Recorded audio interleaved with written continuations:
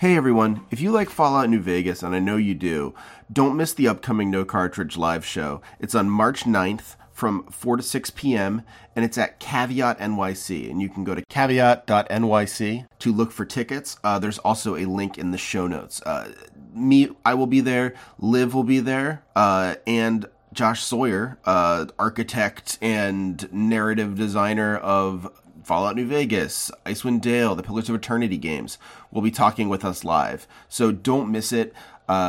He will be playing games. We will be chatting. It will be a really, really good time, and I would love to see you there. Tickets are $20. Special rate for patrons, so patreon.com/nocartridge for that, and I hope to see you there.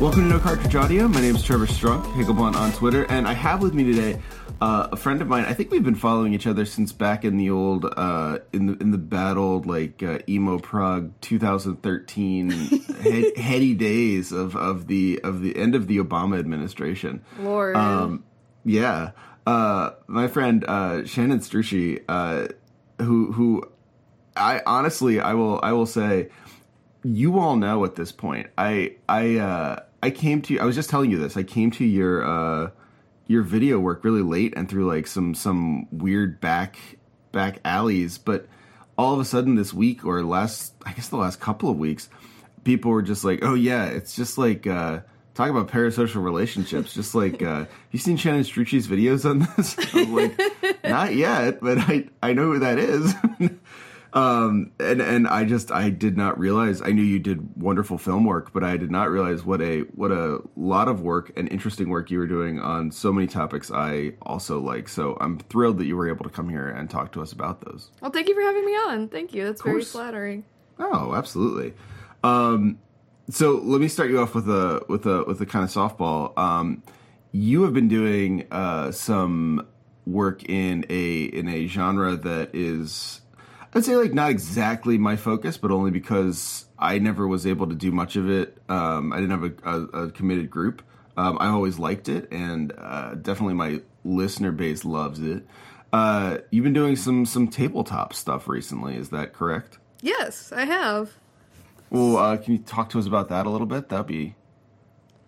I think we started in November. I used to go to comedy shows in Atlanta a whole lot, like stand-up shows. And I met this guy named Joel Ruiz, who is one of the co-founders and co-hosts of the show called Ladies Night. And I ended up being friends with him. And then last year he was like, "Do you want to be on a podcast that I'm doing?" And I was like, "Yeah," because I always thought he was really funny and easy to get along with. Good person to be on a podcast with, honestly. There are a lot of people I would have said no to because it's such a big commitment. I mean, that's and when we were talking about who to have on it and stuff, people who I've known to be kind of mean or flaky or center of attention kind of people. Even if I like them, it's I don't want. But so that started a few months ago. It's called Critical Bits.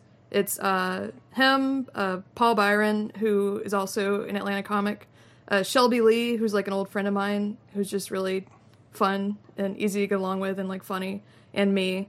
And it's been really interesting because it's basically the opposite of my parasocial work, and I'm waiting for people to yell at me about it, and I think it's obscure enough now that hasn't happened a lot, but I'm sure it will eventually.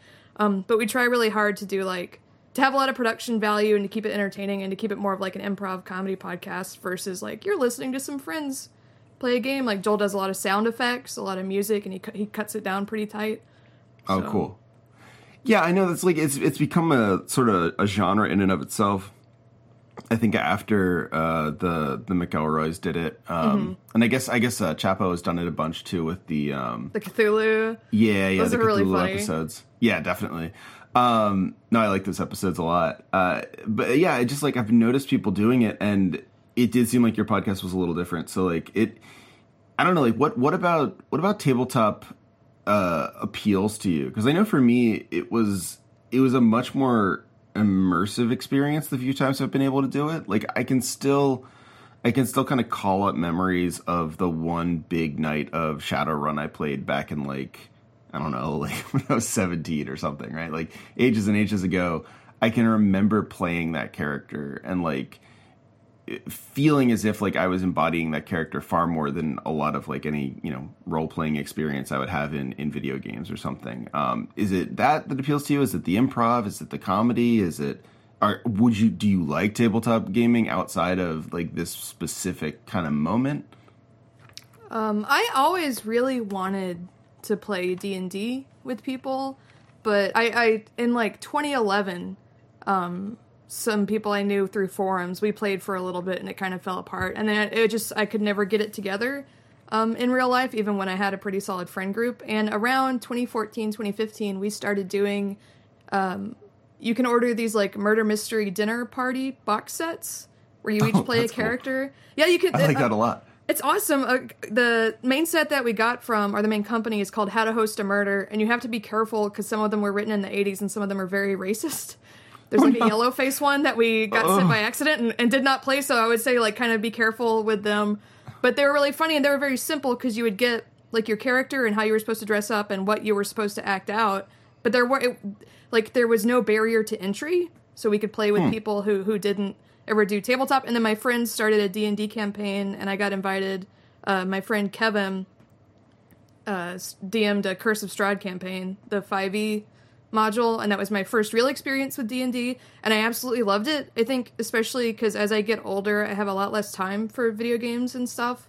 And I realized when I started playing D&D that it's very important for me sometimes to kind of get outside of myself and have that escapism instead of just being either working, going to conventions and paneling, or like being on Twitter or sort of hanging out. It's like I needed to get outside of this like weird, stressful life of a content creator and just do something for fun. And I love it. I love tabletop stuff. Cool. I'm in 2 D&D campaigns right now along with doing Critical Bits. Oh, nice. So yeah, you're in it. Yeah. Wow. What's your preferred class? In D&D specifically, I really love playing, the first main character I played was a charlatan rogue assassin, and being able, like, just being like a con man type and just being a giant asshole, being like a two-faced character and getting away with like dexterity and finesse and charisma is just super fun to me. I really like playing that type. So you can play the black hat. That's something I am so bad at doing. I'm not saying this to toot my own horn because ultimately it's done worse for me than better because I just end up being a doormat. But I'm so sort of unfailingly like I try to be very nice to people in my life that like if I'm given, I don't know if you've ever seen the comic where like it says like, making a negative NPC choice in a video game, and it's like the text is over an illustration of like the end of Old Yeller or something like that. Like, it's just so hard for me. Like I can't bring myself to do it. But you can play the black hat. You can be like sort of a jerk to people if you're role playing it. Yeah, I used to be like that, and if I'm playing, usually. Like D&D has been very, very different for me from like a video game. If I I played like Mass Effect, right? Or that's other, the perfect like, example. Yeah. I played almost straight like Paragon. I mean, there was some stuff where someone would get on my nerves. I do not want, in real life and in games like that, I don't want to hurt anybody. I want to be a good person. I want to try to be a good person. And then D&D was sort of like, what if I like, and it was kind of revealing to me and almost kind of creepy because it was like, what if I didn't have a conscience? And like in this world, I'm just running away from stuff and taking care of myself. I mean, I never want to play like the violent edgelord sadistic character, the kind of people who just want to like hurt and kill people. But it was sort of fun of like, how can I talk my way out of this? What can I do? My big moment, I think, in that Strahd campaign, which went on for months, is we had an NPC friend who turned out, I mean, this is kind of like a Strahd spoiler, I guess. I don't know. Spoilers for a D&D module. If you don't mind me talking about it, I really don't. You just said spoilers, so if anyone is worried about spoiling the D&D module, just like skip ahead 5 minutes. Yeah, we had an NPC friend who turned out to be a vampire, and she woke me up with like blood all over her face, and she had killed our friend. And I was like so mad, and I just like wanted to kill her, and all my friends were like, no, like that's the wrong thing to do. Like we need it. So we kind of like restrained her, and I'm like, okay, like we won't hurt her. We'll figure it out. We'll let her go. Like it's okay. We'll figure it out. And then I like killed her. And I've tricked my real life friends that I've known for like 7 years. I think a couple of them were, but it was just like, it was a really cool character moment, and I think it was the right thing to do in the story, but it felt so gross and like foreign and like weird to embody that kind of like sociopathic, I don't know, it was a really interesting experience and not really one that I want to repeat. My next character after that was like an Oath of Redemption paladin, which is like a pacifistic non-violent character, right? Like the exact opposite, but like being able to kind of embody that and cleanse. Role play through those kinds of situations is really, and like I said, not playing the kind of like grimdark, edgy character, but playing kind of like a two-faced, charisma-based person. I really enjoy that. I did a one-shot recently, and I played another charlatan rogue assassin, a very different one, but it was like, oh man, I missed this. This is so fun. You have to come back to that character. Yeah. Yeah, no, I brought this up on the show before, but like it reminds me a lot of the Planescape Torment is a game that always comes to mind when I'm thinking about hard to make character choices, and I mean that's essentially a D&D game. I mean it has the D&D marketing all over it. And effectively the game works because Chris Avallone, the main writer on it, or one of the main writers on it, is such a good sort of dungeon master, and he said that it is like extremely hard, and others have said too that it's like extremely hard to the point of like almost like revulsion to take the negative path in that game, because it is so self-serving and so sociopathic. And I think like, I don't know, it's maybe that like bridges up against Edgelord. I haven't ever played the negative path enough in that game to know, but it is kind of like, I like what you're saying about it being revealing, about it telling I don't know, I think like the classic cliche is it tells you something about yourself. But what I like about your story there is it's not necessarily about you. You already knew that you didn't like that, which always sort of strikes me as like the lesson already. Like, I know I don't like making people feel bad. That's not a surprise. But knowing that like, oh, this is how it feels, or this is the sort of like, can I embody this? Can I sort of like fake this type of emotion? And knowing you can is that's fascinating. It was really interesting, especially because, like I said, in real life, I don't ever want to...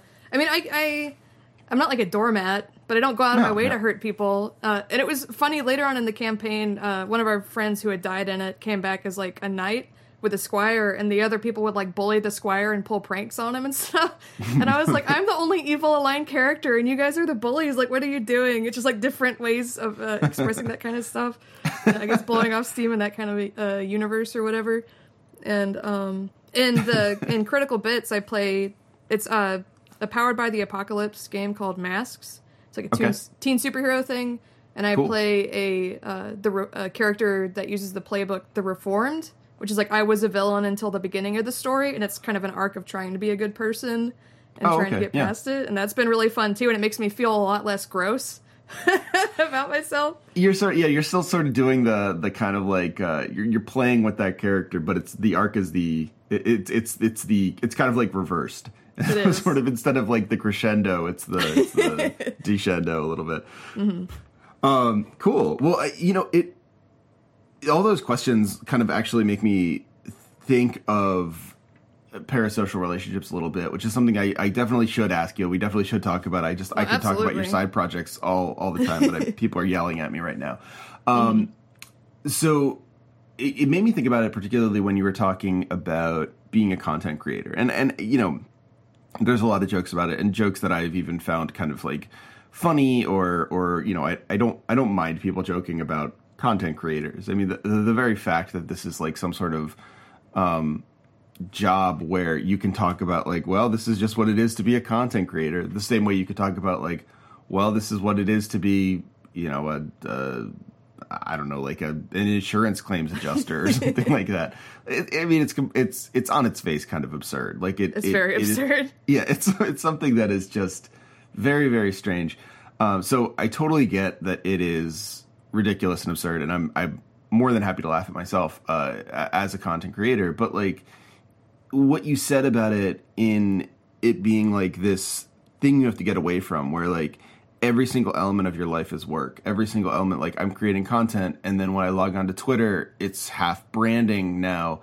And when I'm, I need to play a game because that aligns with the content I'm doing. I'd imagine film works the same way for you, where it's like not quite the same. Probably film is more like your, probably more for me, it would be like reading or writing, where like it's a thing that has been very professional for me, but also that is fun or part of the content or something like that as well. And like every single thing ends up being this work thing. And to me, that was always what kind of marked the parasocial, or marked the beginning of the parasocial feeling for me. But I would love to hear you sort of like, I mean, if you want to give a quick elevator or like a quick 30-second account of what you think of as parasocial, that would be great. But if you don't feel like doing that, just like, how does that relate to work for you? Well, I guess to explain to people who don't want to watch 2 hours worth of video essay stuff. You should watch the 2 hours worth of video essay stuff. I have started it. I have not finished it yet. And it's because, we'll get to this, I am not good at YouTube. And I'm not good at long YouTubes. I'm part of that like weird group of people who came up with like dial-up. So I'm used to like 2.5 minute clips. And then I think for a while that was like the thing on YouTube, and now it is totally, well, we could talk about this. I feel like it's totally rebounded into like people are okay watching hour-long clips on YouTube, and I have to just get there. But Shannon's stuff's really good. You should totally check it out. I'm preaching to a choir of a lot of people, it turns out, which is great. But go watch the parasocial stuff. But if you don't have time right now to watch the parasocial stuff, what is, you can give that thing. I just felt like I'd jump in and say like, no, people should definitely still watch. I appreciate that. Well, of course. A parasocial relationship is like a one-way relationship with, say, a celebrity or a fictional character that is not reciprocated.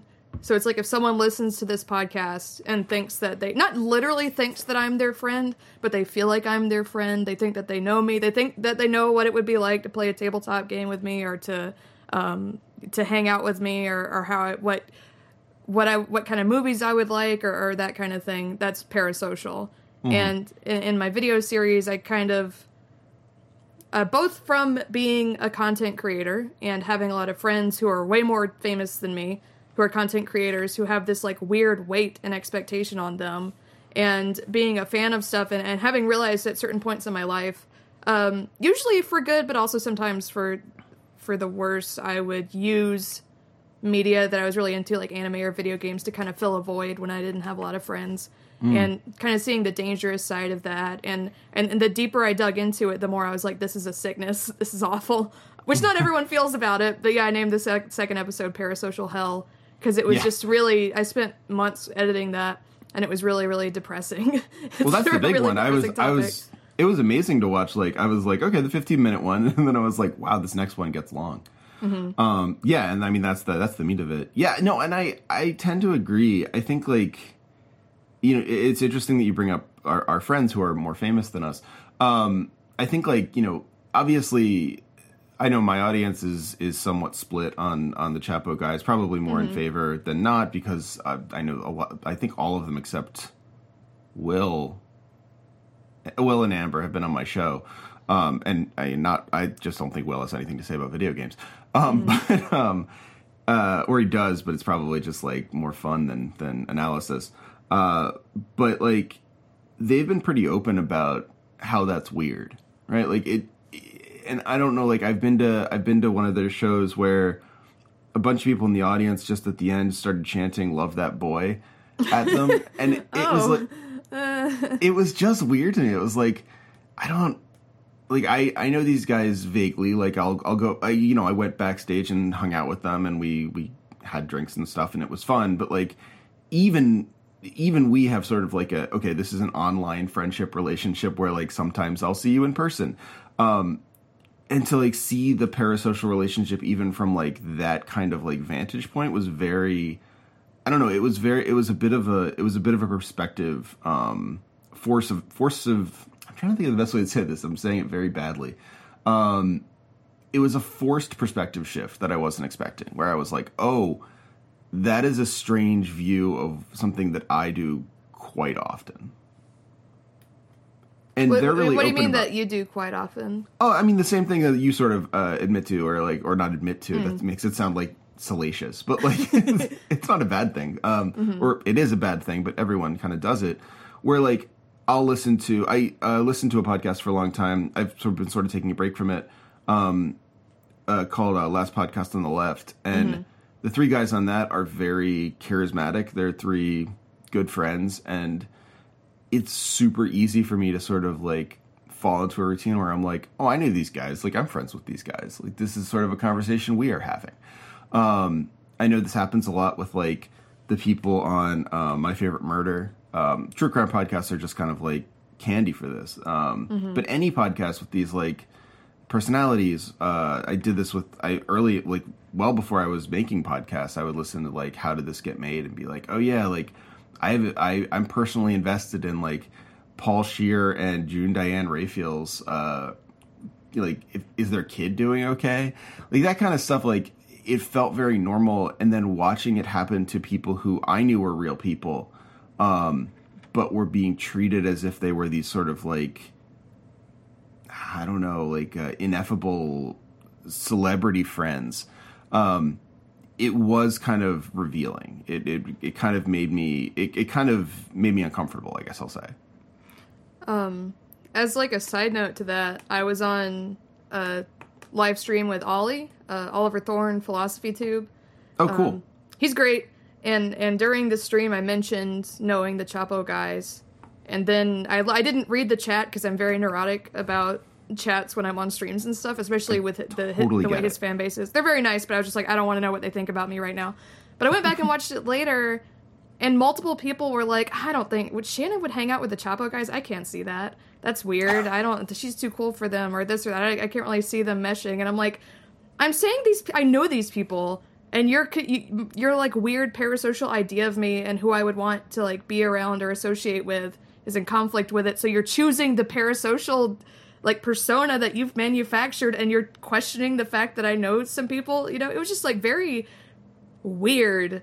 It's super weird. It's like they're for them to comment you. On that. Yeah, it is like I mean, and that's what's happened too with me and H-Bomb. I talk about it later on in the parasocial video. Both my real life friend Devin, who I make short films with, and H-Bomber guy, because we make stuff together. I get weird messages like, "Who's that guy? Are you dating?" One very very strange person, who luckily I think has been banned from Twitter, kept sending a poll they made at me that was like, are you H-Bomb girlfriend or something else? And they kept trying to like get at, well, you were in New York when he was in New York, and I know that he's dating someone, I think he is, and it was just like, what did I do to deserve this?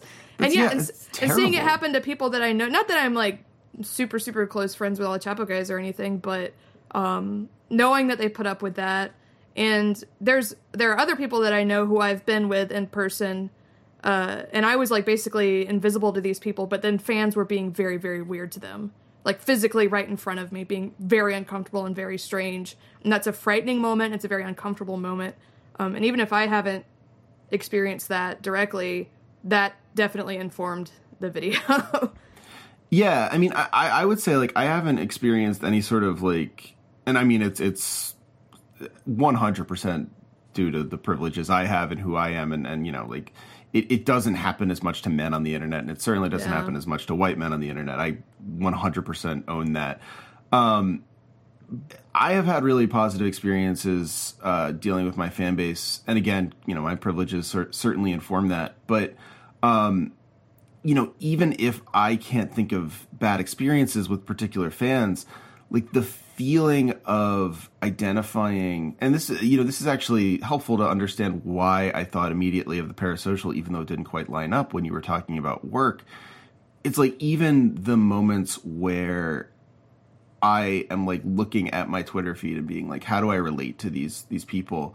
Mm-hmm. It is different now that even with a modest audience, it's different to sort of be like, okay, I relate to them as not just these are people who I share sort of common interest with, but they're also customers, and they're people who might think of me from just the podcast, or they might just know me as like this, voice on the radio or whatever. Like it is like awkward to be like, yeah, okay, like I know you didn't expect me to have these friends, or I know you didn't expect me to have this particular position or whatever, like, but it's different than the stuff that happens on No Cartridge, or even just like assuming that that's going to happen. It's like a sort of nascent, weird, very low level, but very persistent stress.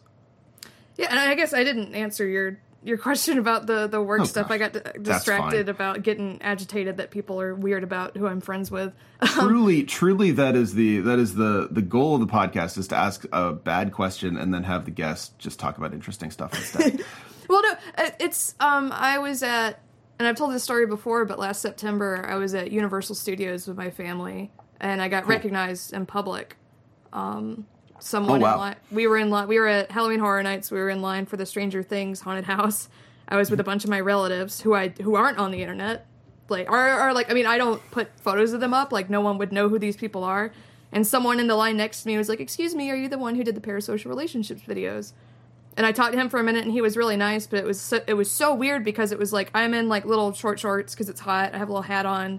I look really stupid. I'm with my family who I don't know what we were saying. You have an expectation of like anonymity and privacy just by being like a group out of thousands and thousands of people. And it's very, very frightening to me if over time it's like I can't be out in public without also, like, I have to represent myself on Twitter. I represent myself on YouTube. It's all part of like this public perception of me. Now, I don't like try to craft a persona. I don't even want to necessarily call it a persona. But like, even though I guess everybody has one, because I'm not exactly the same person in a private conversation versus on a podcast. But being like, oh, I have this responsibility to maintain this 24/7 now because I could get recognized in public, or just like Twitter has become honestly so much less fun versus when I had a few hundred followers and it was me and a bunch of like film fans goofing off and I could say whatever and not get a bunch of pedants annoyed at me or not have, I've never had like a Twitter controversy where people got really upset. I don't think I've ever been canceled. I have never been canceled. I would be for stuff I said 10 years ago when I was like sort of an edgelord on the internet, but I'm very open about that. That was really different when I was a teenager, but I've never been like canceled or had to deal with that. But it becomes more and more stressful the more you have something to lose with it. And I don't think people understand that, or like people have so little sympathy sometimes for like content creators or whatever. Some of the responses I got to fake friends too were like very, very upset about like, these are all rich white men. You think I'm supposed to feel bad for them? And it was like, well, no, they're not. I'm not a rich white man. And I have the same problems. Like, okay, like look at who you're talking to. Right? Yeah, I'm the one making the video. If you want a woman's perspective, here's 2 hours of it. Like, okay. So, I mean, that's really interesting, especially thinking about, like, that experience at Universal where, like, it was a moment, I had a moment like that, not at all the same, because I was expecting people to know who I was at the live show I did, where, like, my family was in the audience, and then people knew me from, like, Twitter, and... Like there was a funny moment where, and this is the funny version of the vertigo of parasocial relationships, but where my co-host on the After Dark, Olivia, asked a question of Scott Benson about the guy who did Night in the Woods. About Scott's great. Yeah, super nice guy. Came all the way from Pittsburgh to do the show. It was wonderful to finally meet him. He's a great friend. She asked him a question about shipping, and I, it was After Dark themed in that way. And I asked the audience, I was like, okay, does everyone know what shipping is? If you don't know what shipping is, raise your hand. And the only people who raised their hand was my family's table. Just like a sea of people, and then my family's table was like, I don't know what that is. But it is weird to know the differences between, like, and maybe you can expand on this for me, because I don't necessarily have the language for it, but it's weird to think about the differences between your circle of intimates in like your family and personal life, and then your circle of like, not intimates would be the wrong word here, but like pseudo close friends or like online associates or whatever. Like it's hard to understand how the socialities between those two circles vary until you actually see it in real life. And I feel like that's something that your videos sort of speak to. Thank you. Yeah, even like trying to explain what I do to people in real life who have never heard of Patreon, or trying to explain it to certain members of my family, because it might be different for me because my mom in the 70s would go to conventions and she doesn't have like an account, but she looks at Reddit. She's like a boomer, okay. But she's very online in that way. Not in the same way that I am, but she would know what I think versus a lot of people her age, she's more like in tune with that kind of stuff. And I got surprised. I was talking to my aunt, who is not very online at all, and I was starting to explain what ASMR is to her, and she's like, "Oh, I listen to it to relax." And I was like, "What?" Wow. So I get surprised. I never know. They're both, like I said, they're both boomers who are connected in some ways to it. But yeah, I don't want there to be crossover there ever. I want to protect my family from the internet and from how awful the internet is. And I just had this, like, the guy who talked to me was perfectly normal and fine. I think he was very nervous, especially because of the content of my videos. He didn't want to make me uncomfortable. He just wanted to acknowledge that he, like, recognized me and that he liked him. Like, I actually could have talked to him longer, but he kind of turned away and got nervous. But I was like, what if he was some, like Pepe weirdo who, like, took pictures of me and put them online, took pictures of my family, or took, like, an unflattering picture of me? Like, I never drank a ton. I mean, I like drinking, and I would like going out with my friends and drinking at Dragon Con and stuff, and I've cut way back on that, because I was like, I can't be drunk in public, and someone takes Smart, unflattering. It's like and all I do is make video essays about media and pop culture, but I feel this, it's like an encroaching restriction and having to put up more and more boundaries as I go along. First, I was just thinking about, like, Twitter, this kind of stuff that I would have tweeted in 2012 or 2013. Again, it's not like I would have gotten canceled. It wasn't offensive, but it was more personal, and I was more open about certain things. And I just, like, I can't, that's been taken away now because of having it. I'm so grateful to have an audience and be able to make money from it. And I'm really, really happy about how stuff is going, especially in the past few months. But there are definitely weird sacrifices that you make and stuff that you put on the line that not everyone knows about going into it. Yeah, I feel like, I mean, there's two things there. The one being that, like, this sense of being exposed and realizing it. Like, the other day I tweeted something about the Covington kids. I think it was a little too aggressive for who I am now, probably. I think I said something like I was really pleased that their lives had been ruined or something very glib. That's pretty intense. Someone, like, the mom said, like, their lives have been ruined, and I was like, this owns, like, it's good. Mm-hmm. And that's something I totally would have tweeted in 2013 and not thought one thing of. But then I had some, Gab edgelord in my mentions who was saying, like, well, maybe we can talk about that. Are you still living at this address? Oh my God, I'm sorry. Oh, it's okay. I wasn't living at that address anymore, so that made it a lot better. And, like, all my friends mass reported him, and, the things do work a little better. I don't know how to say.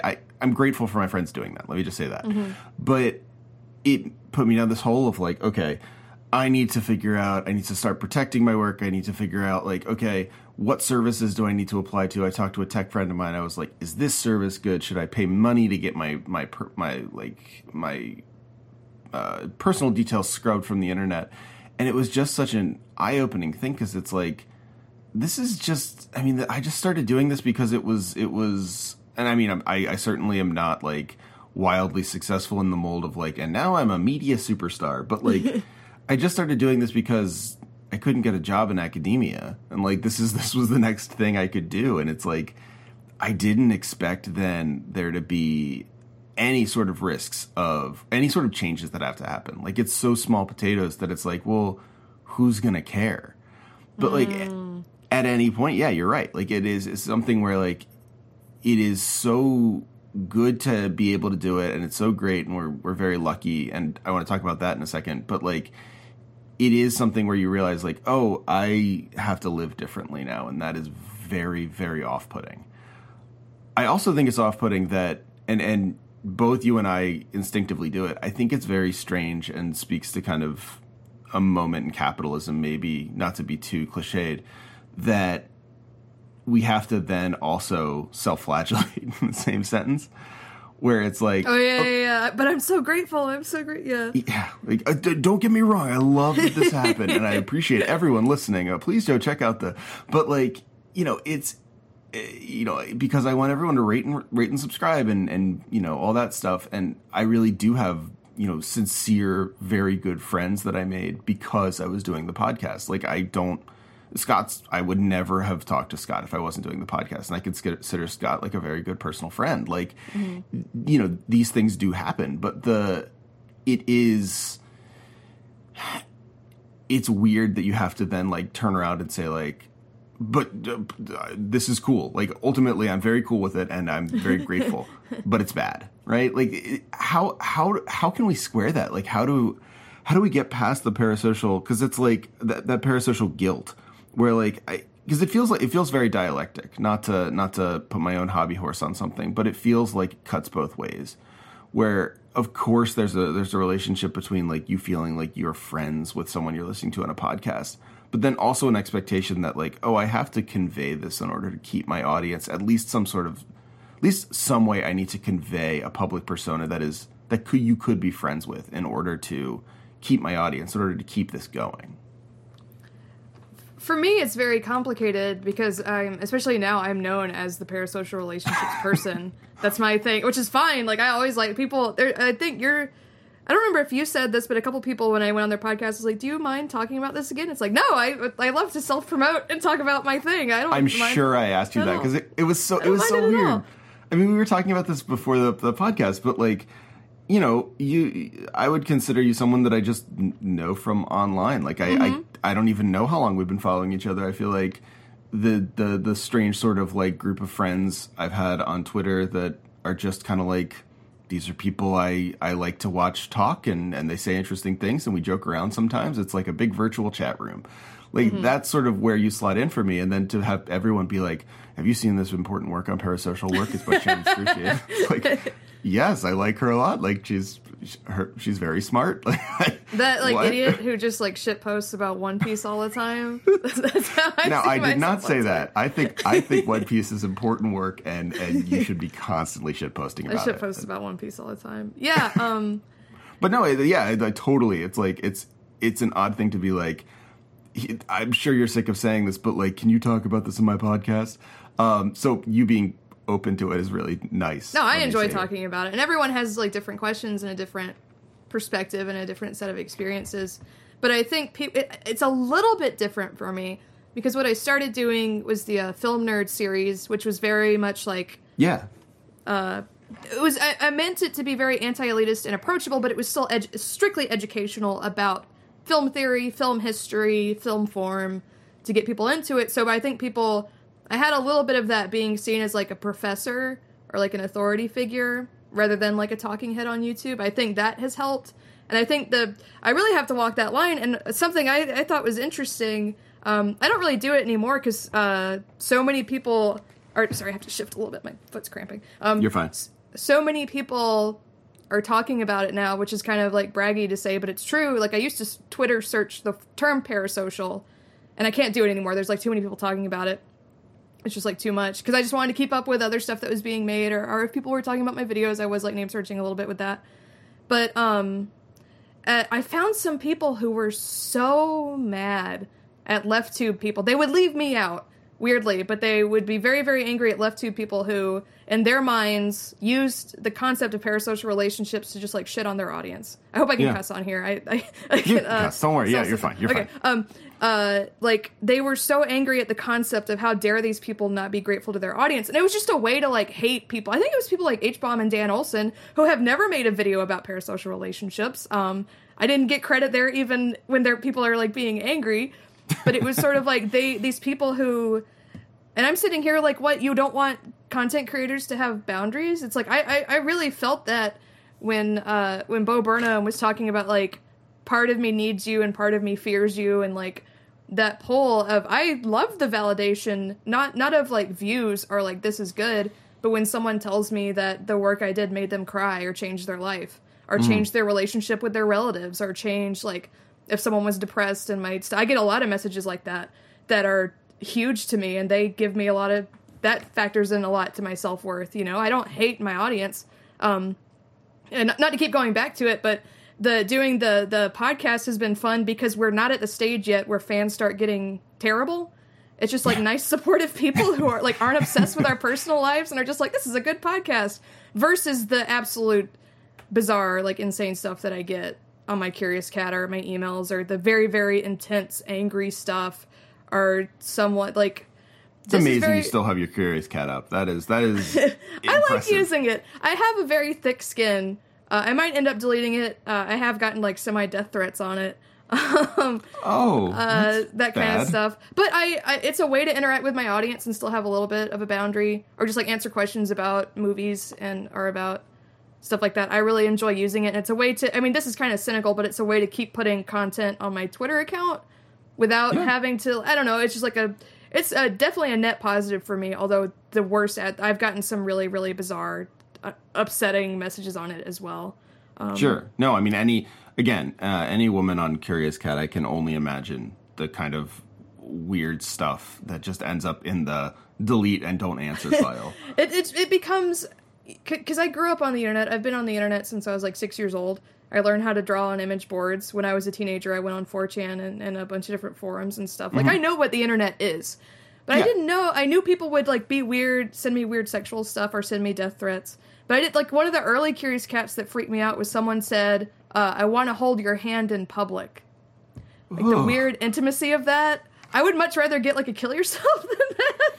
That would freak me out a lot. Wow, that is pure, that is, like, absolutely a kind of, like, textbook example of like, the parasocial problem, where it's like, that's it's like assumed intimacy. Yeah, it reminded, that's so weird.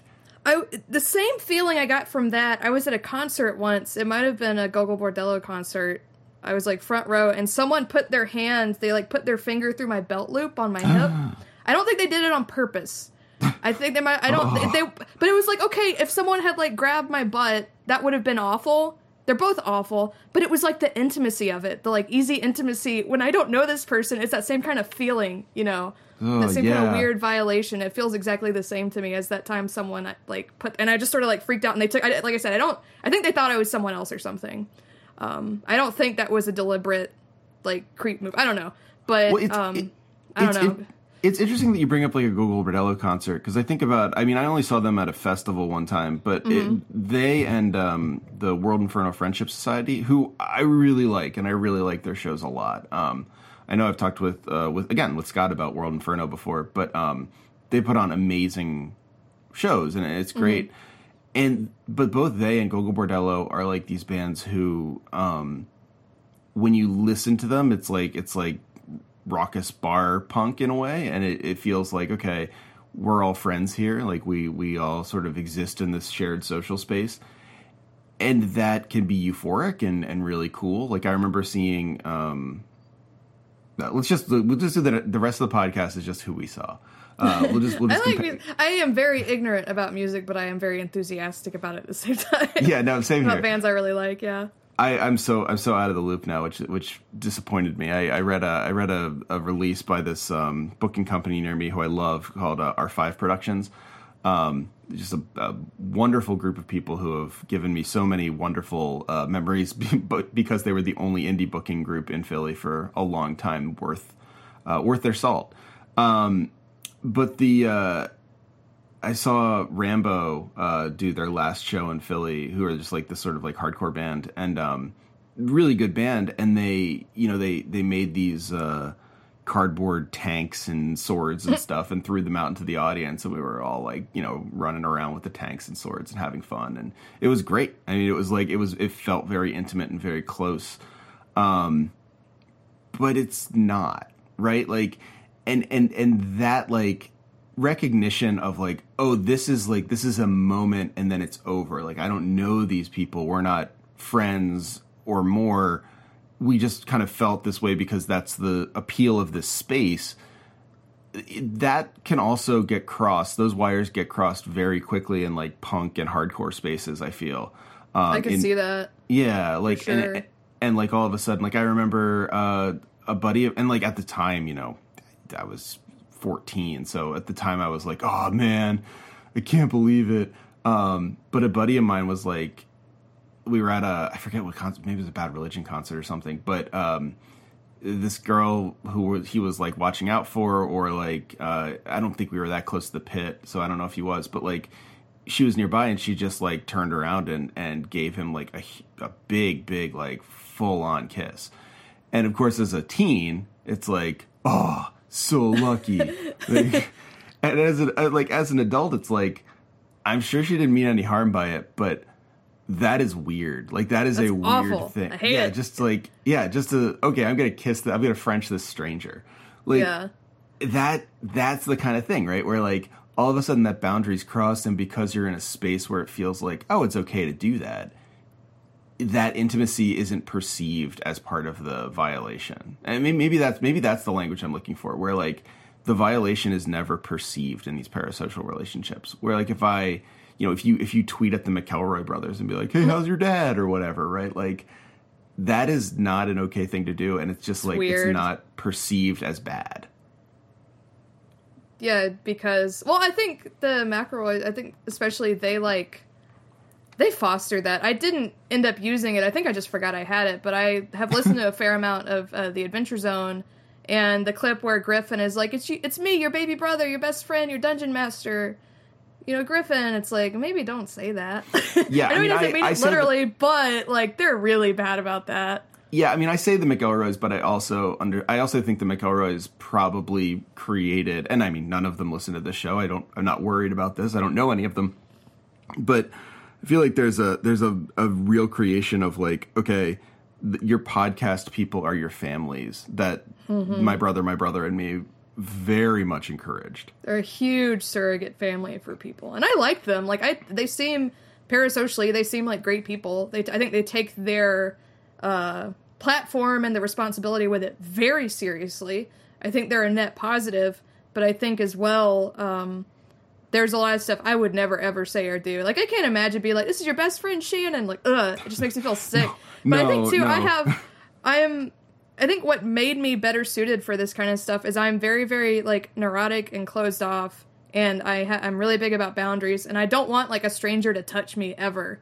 I don't like. That's like why? I completely understand that. Like any kind of like, or like I was talking about, my aunt likes ASMR. I hate ASMR. I feel like someone is whispering in my ear and it freaks me out. I think just the way that I'm built is like I reject all of this kind of stuff, which made me, which can be a problem in interpersonal stuff. But to not fall into the same trap, or to try to be like, okay, what's going on here, and be more objective about it, I think that was easier for me. Even though I said, I've listened to, I haven't caught up on it, but I like The Adventure Zone a lot. It's really, they're very funny and they seem very sweet. And I get the kind of appeal to it. But I was just on Champagne Sharks, and T and I talked about, like, with Chapo and Red Letter Media, they make fun of their fans a lot. Not like necessarily super mean, but they kind of try to have that boundary and like try to get their fans to not mess with them, or they make it into a joke. But then the fans are just sort of like, oh, I'm in on the joke, and they keep doing it anyway. Right. So yes, I don't really know if you can win.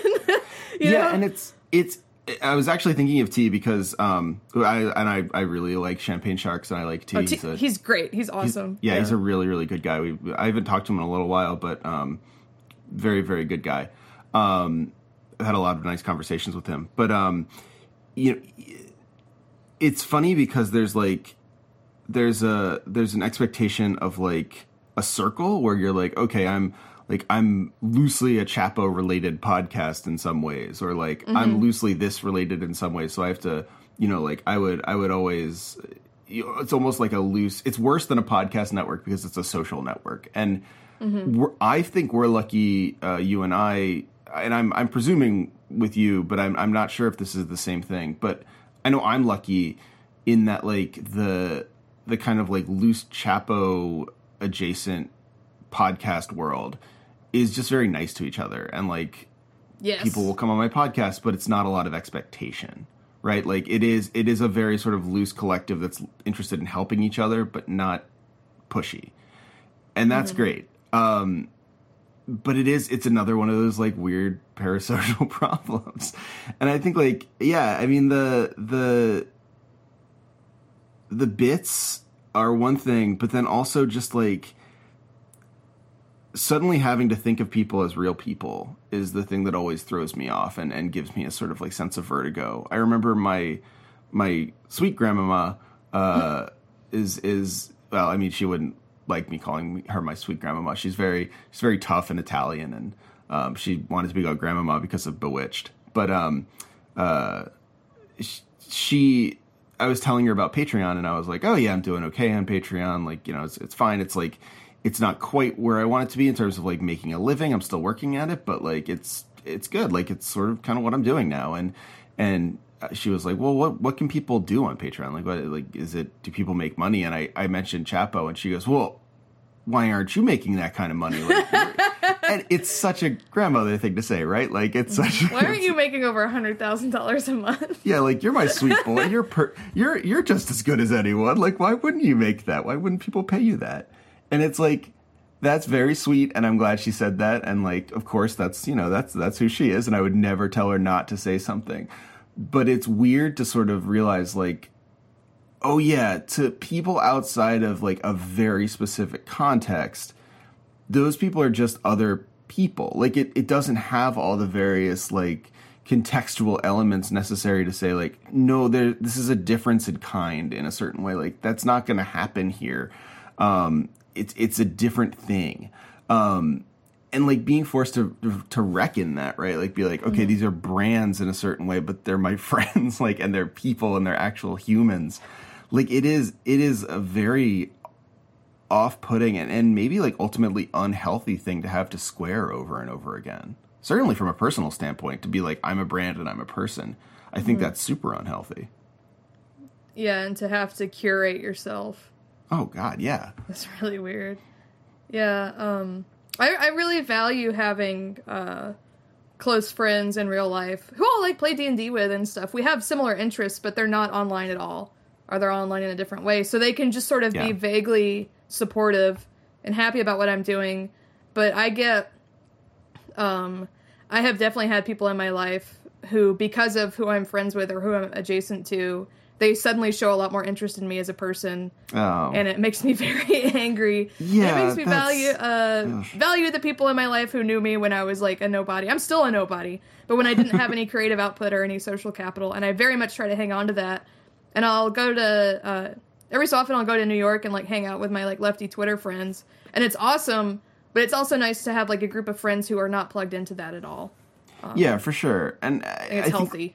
Yeah, it's absolutely healthy. I think like, you know, my wife is not online, and that is very good. Like, I don't think she's listened to one of my podcasts. She was at my live show and said it was really nice. And that was a very nice compliment. But like, just like the stuff I do, the stuff Chapo does or whatever is not her cup of tea. And like, you know what? That's great. And, you know, I have a friend of mine, maybe my best friend, who is not online at all, just like sent me a text and said like, hey, I don't know if you have a Tumblr anymore. He's like, no one really does, but you should definitely follow Humans of Late Capitalism there. It's pretty funny. And it's like, this is good. Like, this is what I need. I need people who are not so enmeshed in this all the time, where like I can say like dog rates and they know exactly the like 7 years of drama that I'm talking about. Like, you know, it's just cool too to have that shared language and that shared like online culture, but it's also good to step out of it and not have it be your entire life. Yeah, when that was an escape, it was like, oh cool, like this is an escape where like I have a different world and I can sort of like, it's a little bit like a little more Wild West and I can kind of cut loose a little more or whatever. But when it's like, okay, now that's the only world you live in and you can never leave it. It's like, well, now it's bad. Like, no, I don't want it. Yeah, and I think, like, you know, people talk all the time and it's become such a cliche to unplug. But I've been trying most nights to just spend some time Gaming still, but not gaming for something that I'm working on, not gaming for something for the podcast, and just gaming not by my computer or my phone. And it has made such a difference for me to like not be part of that world for, I don't know, 20 minutes at a time, 30 minutes at a time. Even just that. Yeah. Just like to be like, oh yeah, like I have and I mean, here's the thing, like, you know, anyone listening can totally make fun of me for being too self-important about this. Like, I totally get it. But, like, it's nice to realize that you're a person outside of the work sometimes. And that becomes harder and harder. In my experience as a content creator, like, sometimes if I'm not creating content or I'm not doing enough or, like, I'm letting my audience down in my own perceived way, it feels like, okay, I'm not a really valid person at this point. And it makes me understand totally how people get so into video games that they can become like Gamergate folks and think that this is my life and how dare you mess with my life and I'm going to ruin your life now. But also it makes me understand like how people feel their lives are like absolutely ruined or destroyed when they are attacked online. Like it is such a weird, well, I mean, you said it better than me. It's just very, very weird. That's a difficult one for me too, because I've been dealing with like online harassment since I was 11. I got bullied online when I was like a little kid, when I was like in elementary or middle school. Bullied online worse than in person. Being bullied online in the early internet was rough. I had someone put up an HTML page making fun of me. Wow. Yeah, and my dad told them to take it down. Like it's just like as old as like, you know, two cans tied together with a string internet as you could possibly want. The early days of cyberbullying. Yeah, no, it was. I mean, that's like so personal though. Like it takes a long time to code a page in HTML. People, like, followed me from an image board that I drew on. Like, it wasn't, like, 4chan, it was, like, a drawing board. They followed me from there to Neopets to make fun of me on Neopets. And they were very, very mean when I was, like, 10 or 11. That was Neopets is a sacred space. You would think so. They came into my guild and made I think it was, like, a Spyro the Dragon guild, and they made fun of me very viciously. But I think, because, like, that, and having posted on forums where we would really, like, riff on each other, sometimes too far, and be mean. And also, like, the severity of the abuse that I get now, the sort of, like, death threat level stuff, or, like, someone basically saying they're going to come rape me or stuff like that. When people completely cannot handle any kind of criticism, or will quote tweet anyone who, like, lightly makes fun of them, or even is just like, I don't agree with you, and they just have a meltdown over that, I don't want to be, I really want to walk that line of, like, I don't want to victim blame.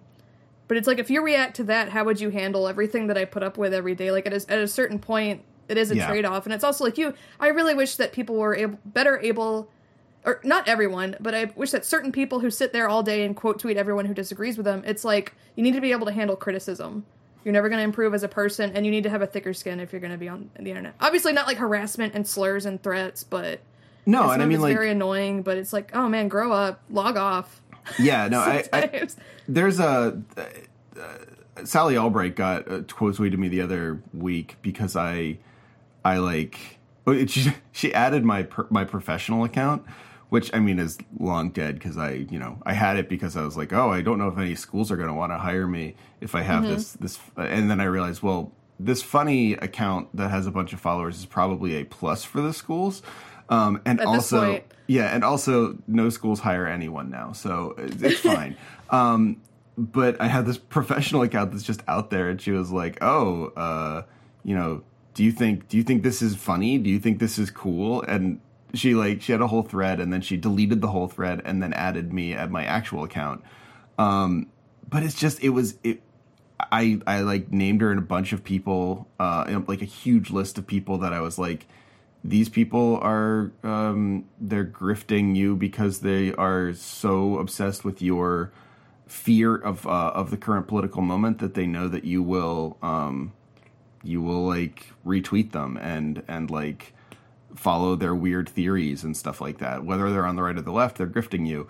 And she just lost it. And it's like, yeah, okay, maybe grift is a mean word, but you weren't the only person in that list. It's a relatively mild criticism, and if you, I don't know, I stand by it. Like, I don't really think it's that bad. You made yourself this much of a public persona. That's the kind of abuse and critique that you can come to expect. Like, if someone called me a grifter for doing academic takes on video games, and people have sort of certainly implied as much, it's like, okay, yeah, I mean, that doesn't make me happy, but I get it. But at the point when you quote tweet that, right, like, and you have a big enough audience, that invites like its own version of it, right? Like, it invites like you're basically saying like, audience, go attack, and it's just like that's just validating all the really, really unhealthy and toxic elements of parasocial behavior, where it's like, these aren't your kids, these aren't your like your minions or your friends, these are your audience. Like, what are you doing? Yeah.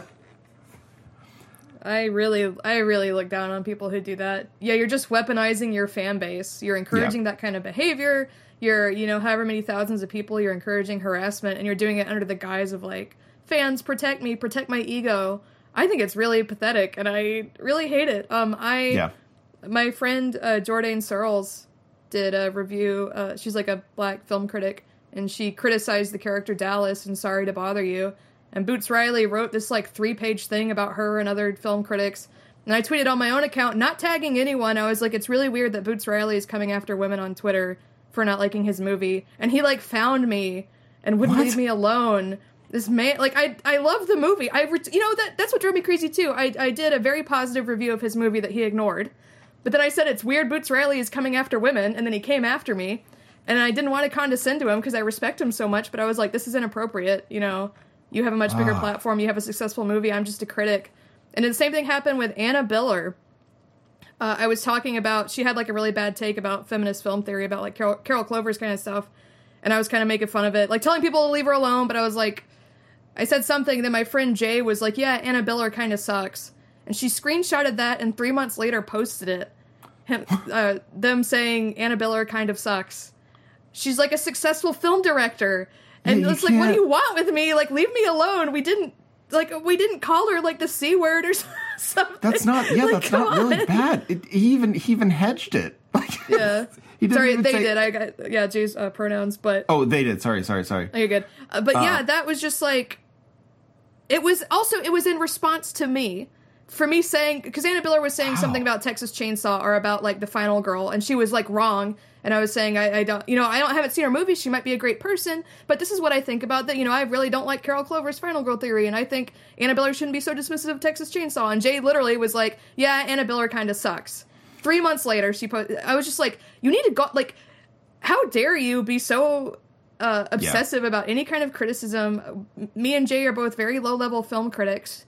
You're discouraging anyone from talking freely about you or your movies. Because there have been times where I've, like, name-searched Strucci, when I shouldn't. It's like a dumb, neurotic thing to do, but I'll do it. But if someone's like, yeah, I don't really like Strucci's videos, I'm not going to be like, how dare you?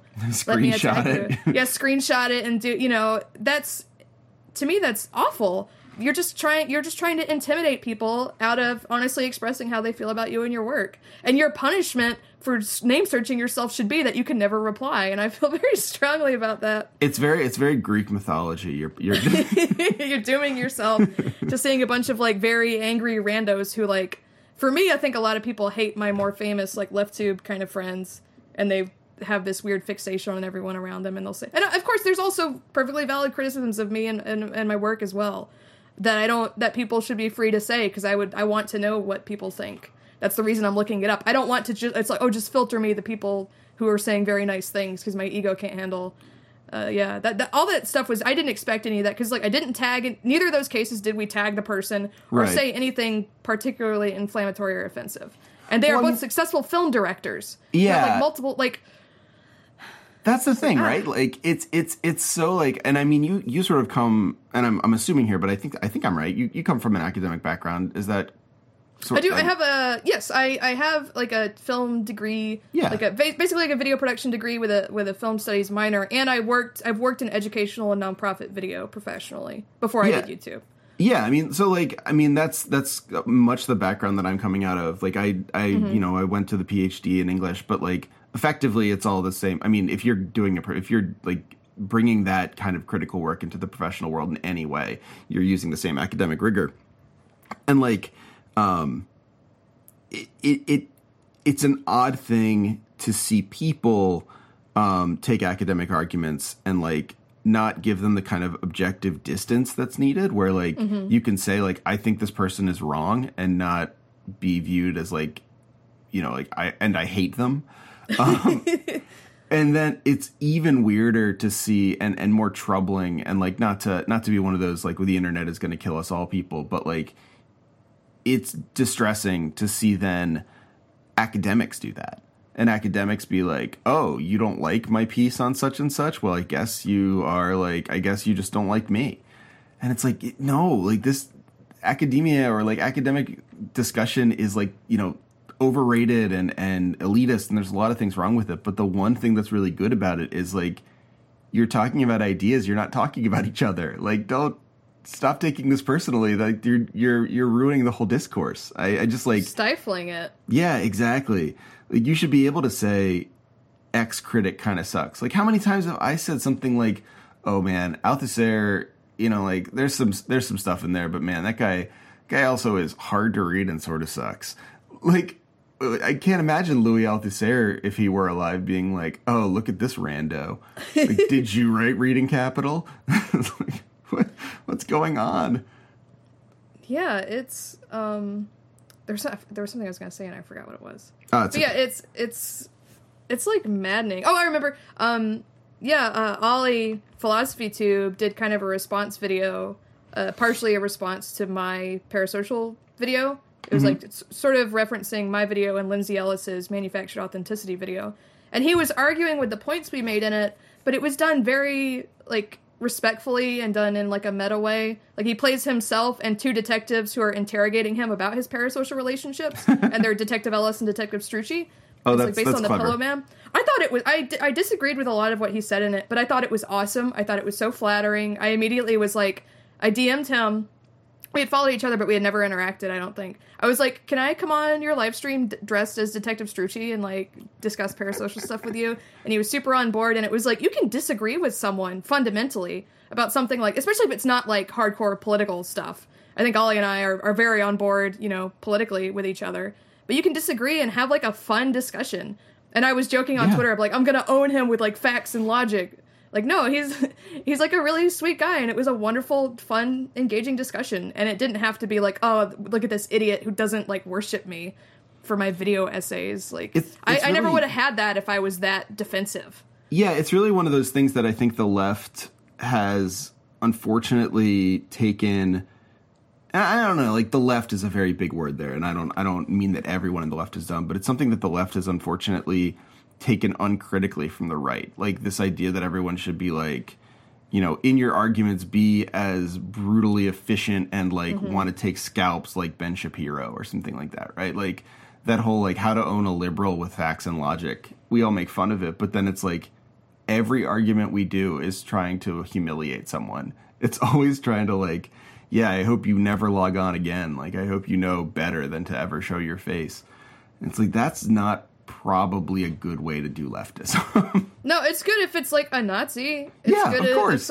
But when it becomes, these like very, very strange small differences, and then when it leaves the realm of politics, it's like it doesn't matter what Ollie. I mean, it does matter, I guess. He has a platform, but like what Ollie thinks about parasocial relationships and his relationships with his fan base, it's not like he's a sex pest who's gotten in trouble, you know, with his. It's nothing like that at all. We just have like different opinions about it, and if you can't and I think that's what I try really hard to do in my work, and some people respond to it and some people don't, is at least acknowledging other arguments and trying to dissect them and state what I believe in a way that is not condescending.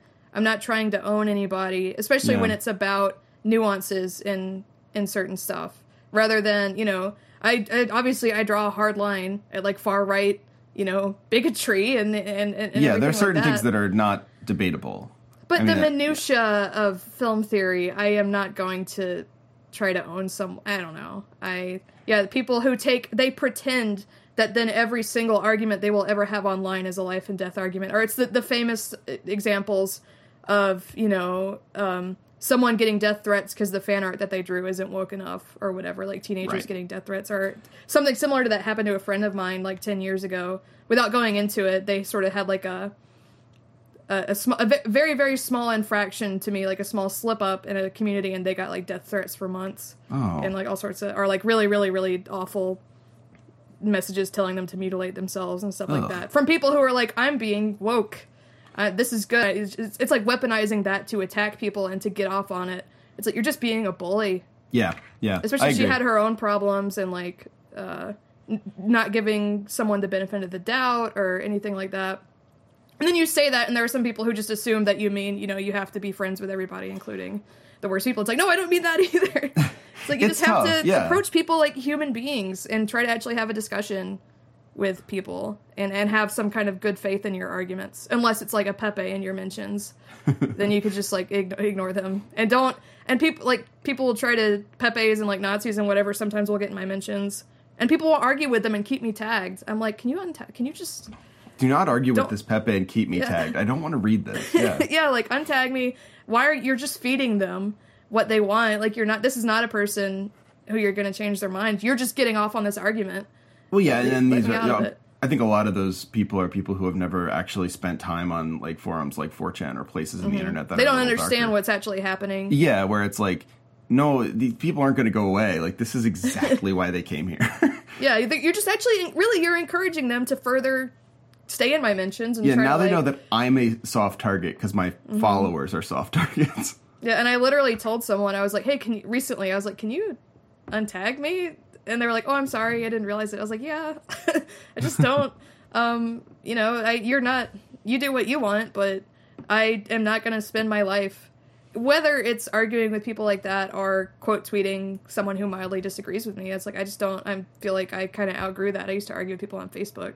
Yeah, I will, in my YouTube comments, I've had some really, really great discussions where someone came at me very emotionally and angry at what I had said, but I could tell they weren't, like, trying to hurt me. They were just kind of upset or didn't understand what I was saying. And I very calmly, I just, like, have a civil discussion, and people will, like, apologize. Because they're so keyed up, and they're ready to fight. And I'm just like, hey, actually, this is what I meant. I understand why you thought that, but this is actually, I'm not going to budge on this, but blah, blah, blah. And they'll be like, oh, I'm sorry. Which is very rewarding. Yeah, it's always good when like, it starts off very keyed up, and then it's like, no, it's like, it's okay, like, we disagree, but we disagree on this level. I don't think you're a bad person, kind of like reassure, and they're just like, yeah, okay, thank you. They're like, oh, great. All right, okay, yeah. Because people don't expect that. No, people aren't used to it, right. I've kept you so long already, and I wanted to ask you this, so I have to ask you, and then I will let you go into... Sorry, I've been rambling. Oh, no, Twitter it's been all really good.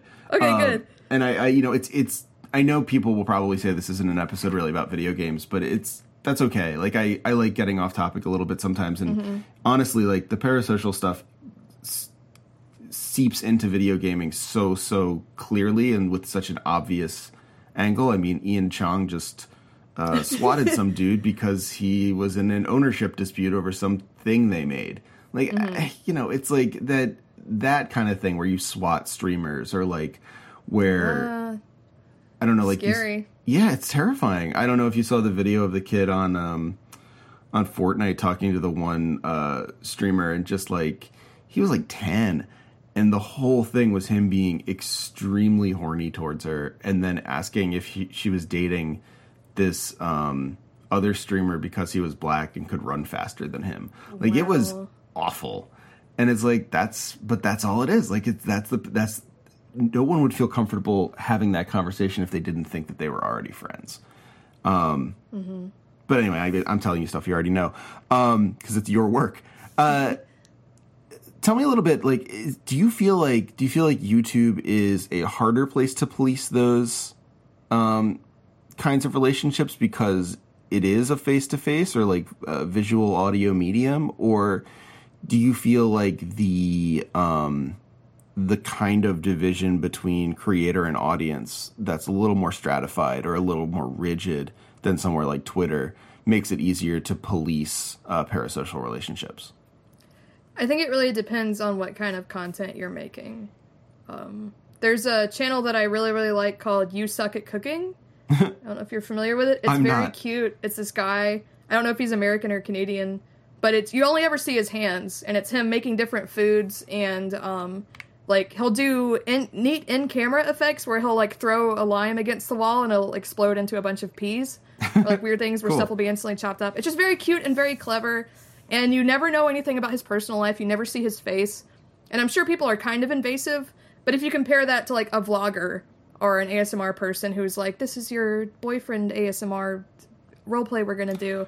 Yeah. I don't know, but I'm assuming his fan base, the way they interact with him or try to interact with him, is super different. And he has kind of carefully never put any personal information in his videos, even though he has a very dedicated fan base because his videos are very creative and they're really cute. And I know I really enjoy watching them. It sort of, that reminds me a lot of like the videos my daughter likes, where like they'll unbox toys. Mm-hmm. Which I mean, like on one level sounds very sinister, and on the other level it's like, well, if I could watch people unbox toys when I was a kid, I would have eaten that up.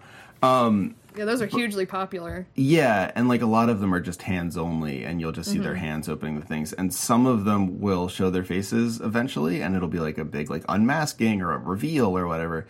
And some don't, and I really, really understand why some don't. Like, it's not like the kids are gonna come after you or whatever, but like that is such an intense relationship that you have to then like, I think like cutting it off completely, being like, you're not going to see my face. You're just going to see my hands and like hear my voice. That's a way of putting up a barrier that really, well, I mean, it's not new news that the face is the easiest way to kind of like feel like you know someone or communicate with them. Yeah, no, that totally makes sense. That's really interesting. I guess I never really, this kind of comes with me being a YouTube neophyte, but like, I've never really thought about the ways in which content on YouTube, just in terms of the different genres, like mediates or polices that barrier between audience and YouTuber in varying ways. But it's kind of obvious now that you say it. It varies a lot too. Like something like You Suck at Cooking, even if he showed his face, versus a podcast versus like the McElroys, like we were talking about. Even if you never saw what they look like, right, you would still feel like you know them. You'd still feel like a part of their family. But you could see someone who does like woodworking videos or something, could be very popular. I'm sure a woodworking YouTube guy would still have weird invasive fans, but they wouldn't feel that kind of like overzealous attachment. It wouldn't be as fostered. I don't know. I'm not like an expert on these types of YouTube, because everyone I know who does YouTube is like a LeftTube video essayist or a film critic. Right. And we all have, even I very deliberately did not do I'm speaking into the camera, I'm making eye contact with you type videos. From the very beginning, even when I was less self-conscious about this stuff, I was doing more Tony Zhou style, every frame of painting kind of, I'm going to guide you through these film clips. Yeah. And don't worry about who I am. I'm just here to help or whatever. Versus like, okay, Shannon here again. We're going to go through our little rituals and set everything, you know. I always think of you as the Logan Paul of LeftBook. Oh, well, maybe. I don't, because of course, like, I also said LeftBook instead of left. Oh, is it LeftTube? Yeah, well, I mean, both exist, so at least I'm not like totally old manning myself here. Mm-hmm. And I don't even know if I'm LeftTube. I don't know if I'm political. There's all these weird divisions that people will argue about, or like, that's another weird parasocial thing, is when you see people on the internet arguing about what kind of person you are, yeah, or what your politics are, or what you look like. I've seen that before, even at my level of like notoriety, which is very low, and it's very surreal because it's like competing ideas of who you are that are all fake. It's really weird. Right, yeah. Oh man. Well, I feel like I should let you go, but I mean there's 8 million different things I could ask you at this point. It's all such fascinating stuff. Everyone should go to Shannon's YouTube page. It's Strucci Films, right? I'm getting that right? Strucci Movies. Strucci Movies. I knew it was movies so or rhymes. Films. I just Google Strucci and it auto completes it for me. That's how it's gonna be me. Yeah. Maybe some other like weird. There was like people who shipped like Stanley Tucci and Meryl Streep. It was called Strucci. That is used to come up. Very weird. I know this isn't a good thing to say at the end of a parasocial relationships episode, but that's an adorable ship. That's an adorable ship. Can I ask you what movies have you enjoyed recently? Oh, I saw. Very quickly, you can even give me just a list or whatever. It's no pressure. I'm gonna bring up my Letterboxd on my phone in case I forget anything. I did see Twisted Pair in theaters, the new Neil Breen film. How was that? And that was an absolute nightmare. I don't know if you're familiar with Neil Breen. I'm not. He's sort of like a Tommy Wiseau-esque figure. He's this like architect or like real estate guy out of Las Vegas. This is his 5th film. They're always about how he's either like a super genius hacker or he's like an AI space Jesus, and he's here to save humanity. They're these very, very strange egomaniac projects that are so awful. Nightmare is good then, is what you're saying. Well, I want to do an essay on his work, just talking about like film as like masochism or like putting yourself through something awful. I really like The Favorite. Okay. That movie was awesome. I really like Ballad of Buster Scruggs. This is like back to November, but like I didn't review it, but I really liked The Guest. I like The Autopsy of Jane Doe. I did not like Velvet Buzzsaw. Okay. I did not think that was very good. Those are like recent ones. Nice. Okay, great. Update my Letterboxd. I love getting film recommendations. I'm so bad at film, but I taught one film class once as like I got lucky and I TA'd one, and then they had one open in the summer, so I got to teach it. And doing that was like a real fun, like a real fun sort of like vision into what it would be like if there was a world where I could be a film professor. And I was like, oh man, that's such a fun world. I loved my film studies classes. I have mixed feelings about telecom stuff, but I loved learning about film theory and film history. I adored every minute of that. I liked doing. There's nothing more rewarding. Well, that's not true. There's nothing more. There's a lot that's equally rewarding. I love teaching literature, but there's nothing quite as compelling as like giving students a reading of something that you know they've read and you know they've seen, right? Because like you either screened it or they watch it, and like seeing how they deal with it and come up with new readings of it, because they are so much more willing to do it in literature, in film than literature. Like I showed The Warriors and I was like, I think this movie is like an important movie in terms of like showing fantasies of 70s decay, and here's what I mean about that. Here's sort of like the analog, here's like the dialogues about that, like what 70s decay is and like why it's not quite fair and why it's racialized and all this. And like I was like, I hope they follow me on this, and they did, and they just like even came up with better ideas, and it's like, this is so cool. I love this. I love this. It's so rewarding. Yeah, exactly. Cool. But no, I love hearing about film because it makes me remember that I can go watch movies. I just have to find the time to do it. Mm-hmm. There's so many things that you're doing, and everyone should check them all out. Strucci Movies, Critical Bits. You're still online at Plenty of Alcoves. Mm-hmm. Too much. I post on there too often. Well, yeah, it's as do we all. We are all trapped in that horrible machine, and now we said we were trapped in the horrible machine in 2013, and then we made ourselves into self-sustaining brands in order to never leave. Yeah. Now we're trapped here. Now we're trapped. Well, thank you so much for coming on. I will absolutely would love to have you on again, and I will be definitely enjoying and keeping an eye on what you're producing. Oh, I didn't even mention, what's your Patreon? I saw that you have like a pretty solid Patreon going. Thank you. Yeah, it's just patreon.com/Strucci Movies. Yeah, and it is on the wonderful and I think underutilized model of you pay per movie, which I think is very cool and makes a lot of sense from a creator and patron perspective. So much credit for that. All right, well, thank you so much, Shannon. This is really great. I feel like we probably both think we rambled too much, and that probably is because... No, you didn't. You totally didn't. I think that's because of parasocial pressures, and I'm not going to elaborate on that at all and just say that as a buzzword. No, just kidding. Thanks again, and I'll talk to you next time. Awesome.